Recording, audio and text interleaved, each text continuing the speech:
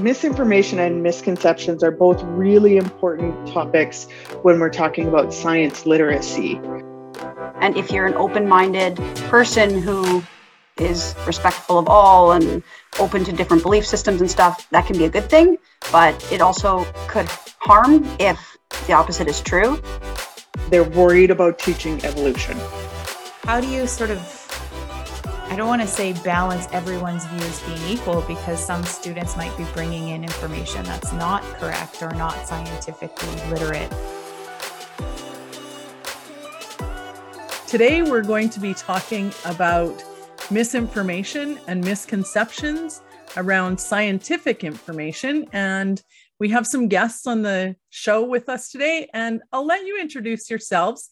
Ellen, why don't we start with you?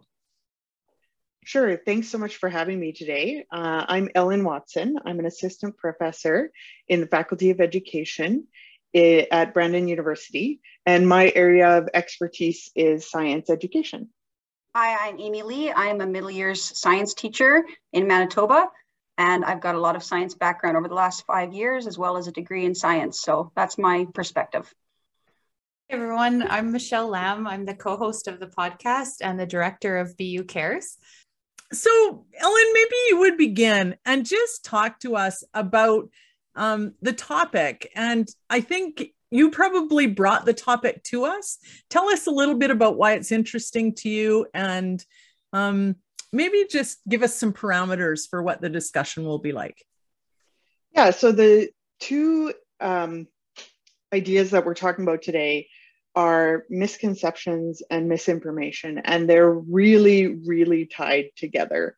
Misconceptions can be viewed as misunderstanding or an alternative understanding about a science process and why it happens. It often happens because kids see things out in the world and interpret them as happening a certain way. So for example, if you dropped a piece of paper, it falls very slowly. If you drop a bucket, it falls very fast. So sometimes students misinterpret that to mean that things fall at different rates, and that'd be a misconception. Misinformation, on the other hand, is when you're getting information, but misinterpreting it. You're not really reading it properly. It's going through a different type of beliefs filter, and that can get passed forward as something called disinformation when you're purposefully misleading people with information. Does that give a bit of clarity? Mm-hmm. Mm-hmm. And I think that misinformation and misconceptions are both really important topics when we're talking about science literacy, which is what science teachers are trying to do. So we teach students how to think like scientists and read the world with science at, starting in kindergarten. And we hope that they can transfer that to when they're adults. Okay, so the first question is, does what you believe as a teacher impact your teaching?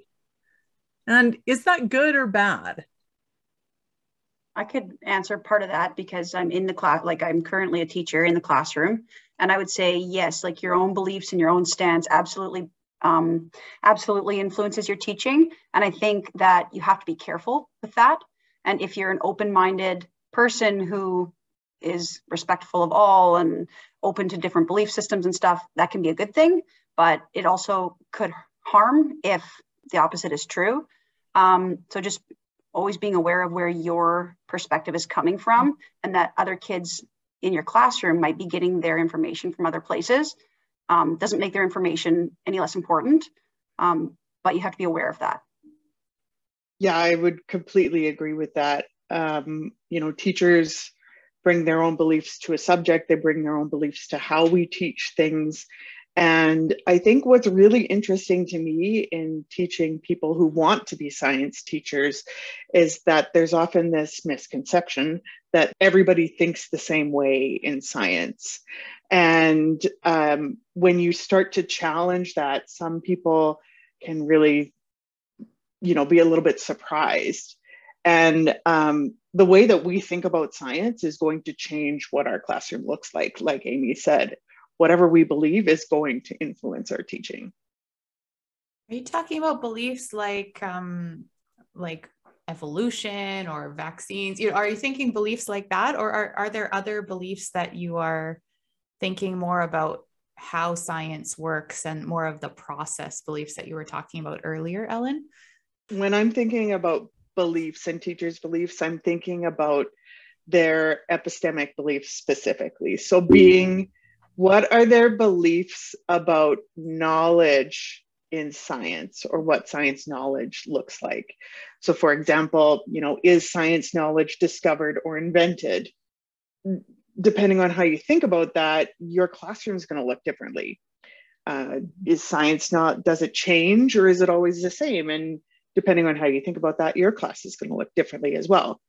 But certainly your beliefs on other subjects, religious beliefs, worldviews are also going to influence your classroom as well.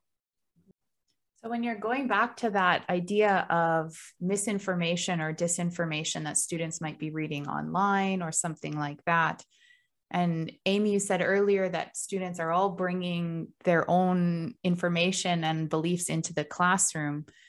How do you sort of, I don't want to say balance everyone's views being equal, because some students might be bringing in information that's not correct or not scientifically literate or factual. So how do you handle that as a teacher?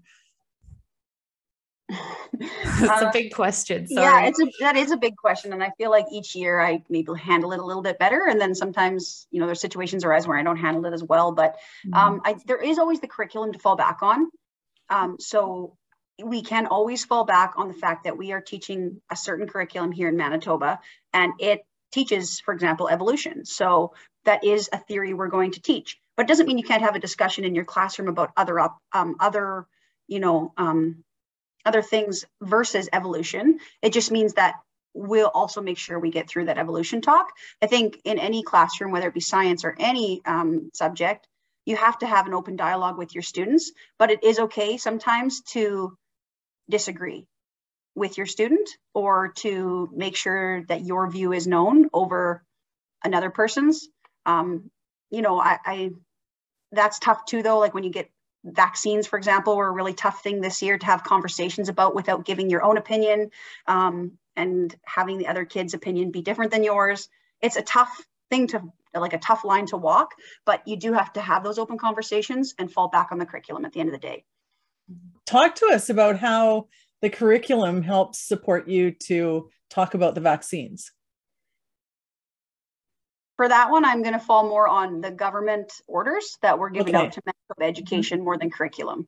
Okay. Yeah.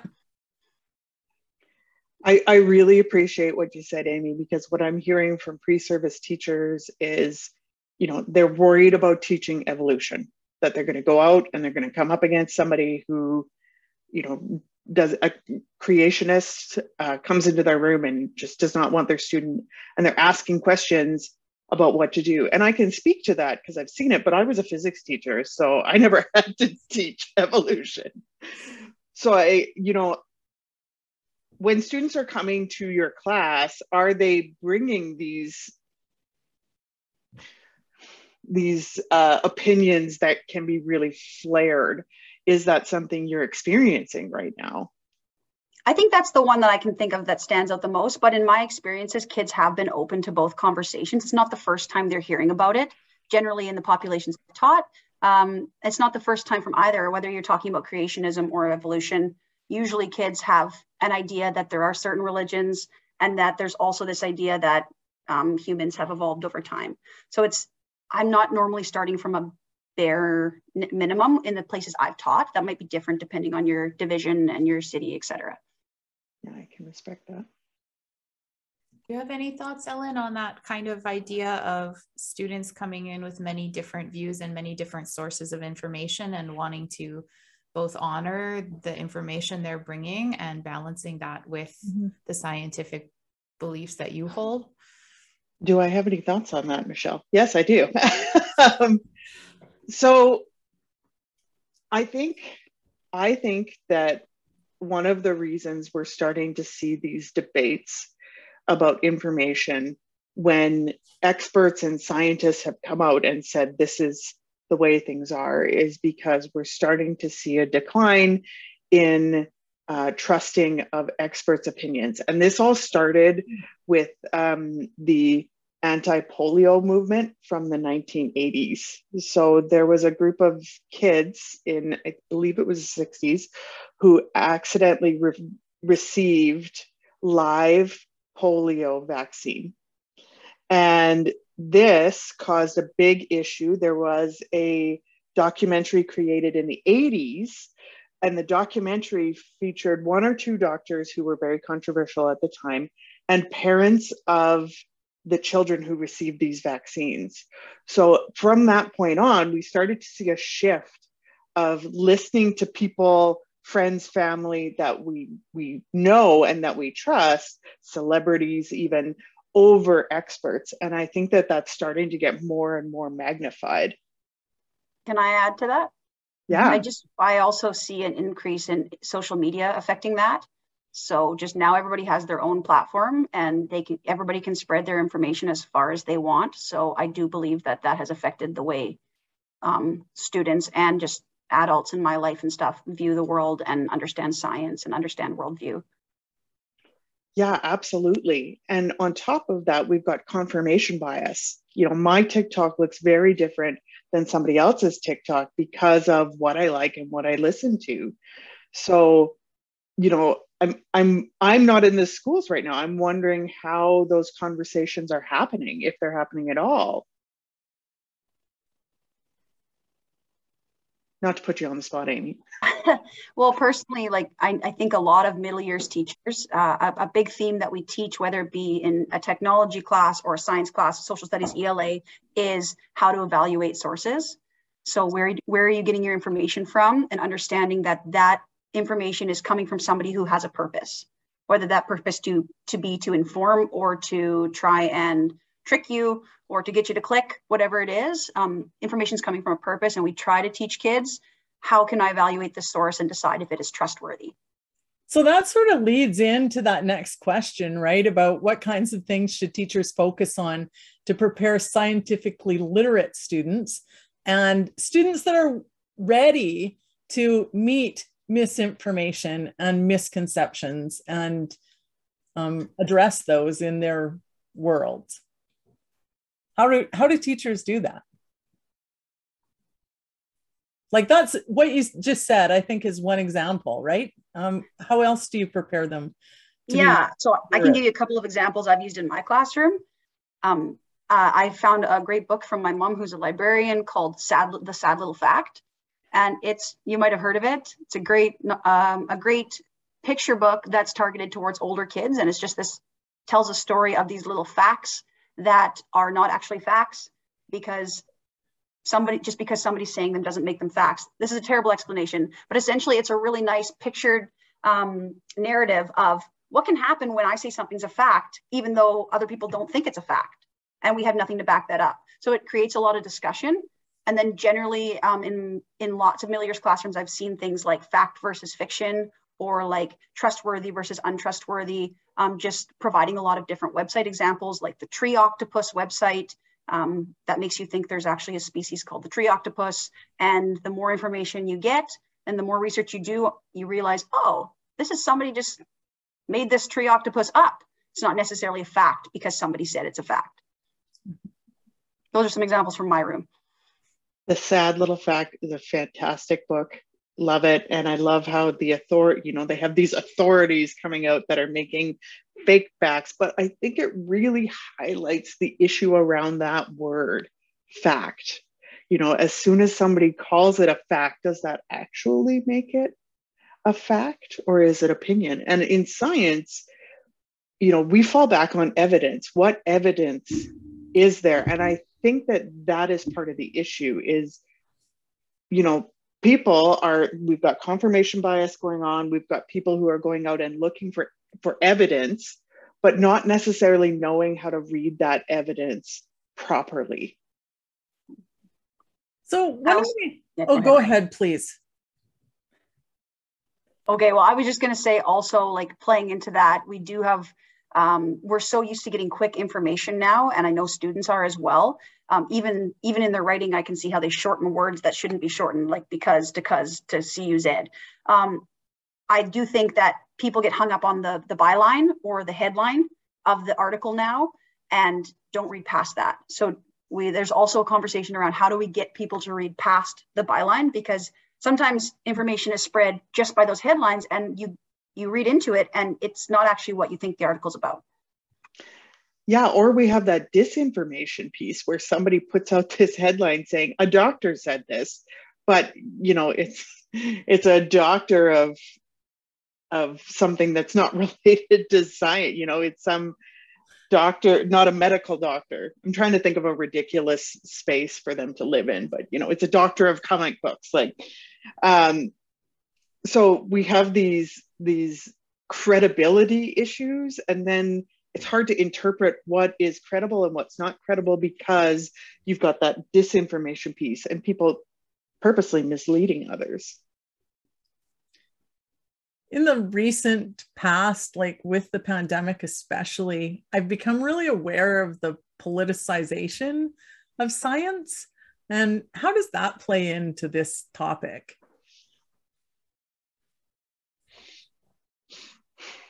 Because that changes the way that we think as well, right? Like I tend to listen to the people that I agree with or the people that influence me. And I guess with kids, how do we help them to see that sometimes the misinformation that we get is political? Yeah, I think part of teaching scientifically literate students is teaching that buzzword critical thinkers, but teaching them to be able to weigh opinions, because not all opinions have the same sources of evidence or the same amount of evidence supporting them. Yeah, and I agree with you, Ellen, and it comes back to, again, helping kids understand where is this information coming from? What is the purpose of this information based on who's giving it?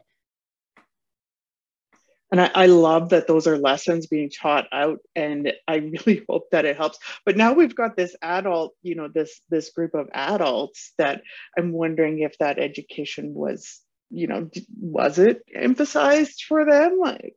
It wasn't really emphasized for me when I was a kid. That was my question too. Like the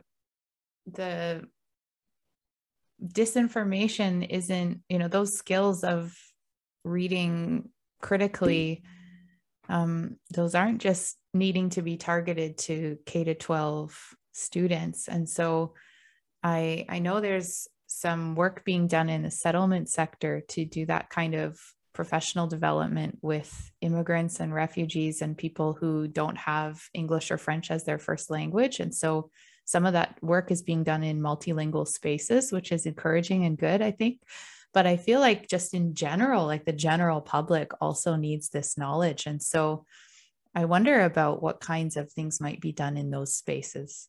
Do you have any thoughts around that? No, just nods. Yes, we need it, but we don't know what's happening in that area. We do need it, but I don't even know where to start with that, Michelle, because I think part of the issue is that this information, about how to read information would still be coming from a very specific purpose and a group of people. And I don't know that you could reach, both sides of the very dividing argument about the pandemic and the mandates right now. I don't know that both sides would engage with that material the same way. Well, even some of the language we're using here, like, I feel like this is very much focused on scientific literacy, and we're viewing that a certain way. And we have a particular audience maybe in mind. So it does make me think that, most of the principles of beginning with empathy and seeking to understand, and it needs to have this kind of relational component, I think. Yeah, absolutely. I see many people getting very frustrated with their friends or colleagues and what they're posting on their social media. And, I don't agree with you. And why would you post that? And as frustrating as that can be, I think the conversation can be worthwhile, because from my perspective, it's forcing people to use evidence when they converse, as opposed to just sharing an opinion. You need to have something, everybody's looking for something to support it. So to bring it kind of back into the classroom, if we were to look at early years, middle years, senior years, is there a difference in how this topic is focused on in schools? I think like any subject or important piece, it has to be start fairly young. You can start things like fact versus fiction or opinion versus fact at a young age. Like, kids are using social media before they're legally even allowed to use it. I mean, I know grade 4 students and 3 students who have their own phone. So the earlier we teach it, the better. But I do think you just get more into detail and you evaluate more pressing sources as you get older. So kids in high school might be evaluating political party information, whereas kids in middle years are just starting to learn what those political parties are, and so on and so forth. Yeah, I agree. I think they're going to look different, but you can build that learning up. So in K through 4, there's some fantastic nature of science activities out there. One that I love is a bunch of dinosaur bones, and they have to build what dinosaur they think it is. And you give them a few bones to start, and then you give them a few more. And it really teaches that uncertainty and how, as we get more information, things might change. And students need to come up with an argument, and it really drives them crazy because there's no correct answer. But I think that's part of what's frustrating as well for the general public is, we keep getting new information. And so what's being recommended changes based on that. And those of us who are versed in science, that's just what happens. But if you don't know that, then I could see why that might be an issue. So I think that teaching this whole uncertainty and as we get more information, things change is a really important thing to include in schools. I like that. I can almost connect that to variables in a science experiment. There's when you're teaching the scientific process, you talk a lot about independent and dependent variables and how there's things that you can control, but things that are controlled by something else, right? So for listeners, you're setting up a race, let's say, to see who is the fastest. What are the fastest shoes? Well, if you set up the race and one day somebody runs it against the wind and the next day somebody runs it on a calm day, that's going to affect your results. So I think of what you said as like understanding that different parts can come into play throughout time. That reminds me of the scientific process. So if we're teaching the scientific process and help kids understand that things can change, even though it's a rigid process, things can still change in it. That might help us later on in life understand that, okay, things change throughout our lives as well. I think that makes a lot of sense. Yeah. Any final thoughts, Amy? No, I'd really like to get my hands on that dinosaur bone experiment you're talking about, because I think grade 8s would love that too. Yeah. Mm-hmm. Talk and, out. Yeah, we can put any of the resources like the sad little fact and any things that you've mentioned. We'll just link it underneath so that people can access it. So I want to say thank you very much for both of you being here and being part of this conversation. It's been really interesting and I think very timely. So thank you for sharing your expertise and your knowledge with us. And I hope you also had a good conversation and are coming away with some good ideas. Thank you. Thanks so much. Yeah, thanks for coming in. Thank you so much. You've been listening to Leaning In and Speaking Out, the Research Connection podcast. For more episodes or to learn more about the BU Cares Research Centre, please visit our website at brandonu.ca/BU-Cares, or you can come find us on Instagram, Facebook, Twitter, or YouTube.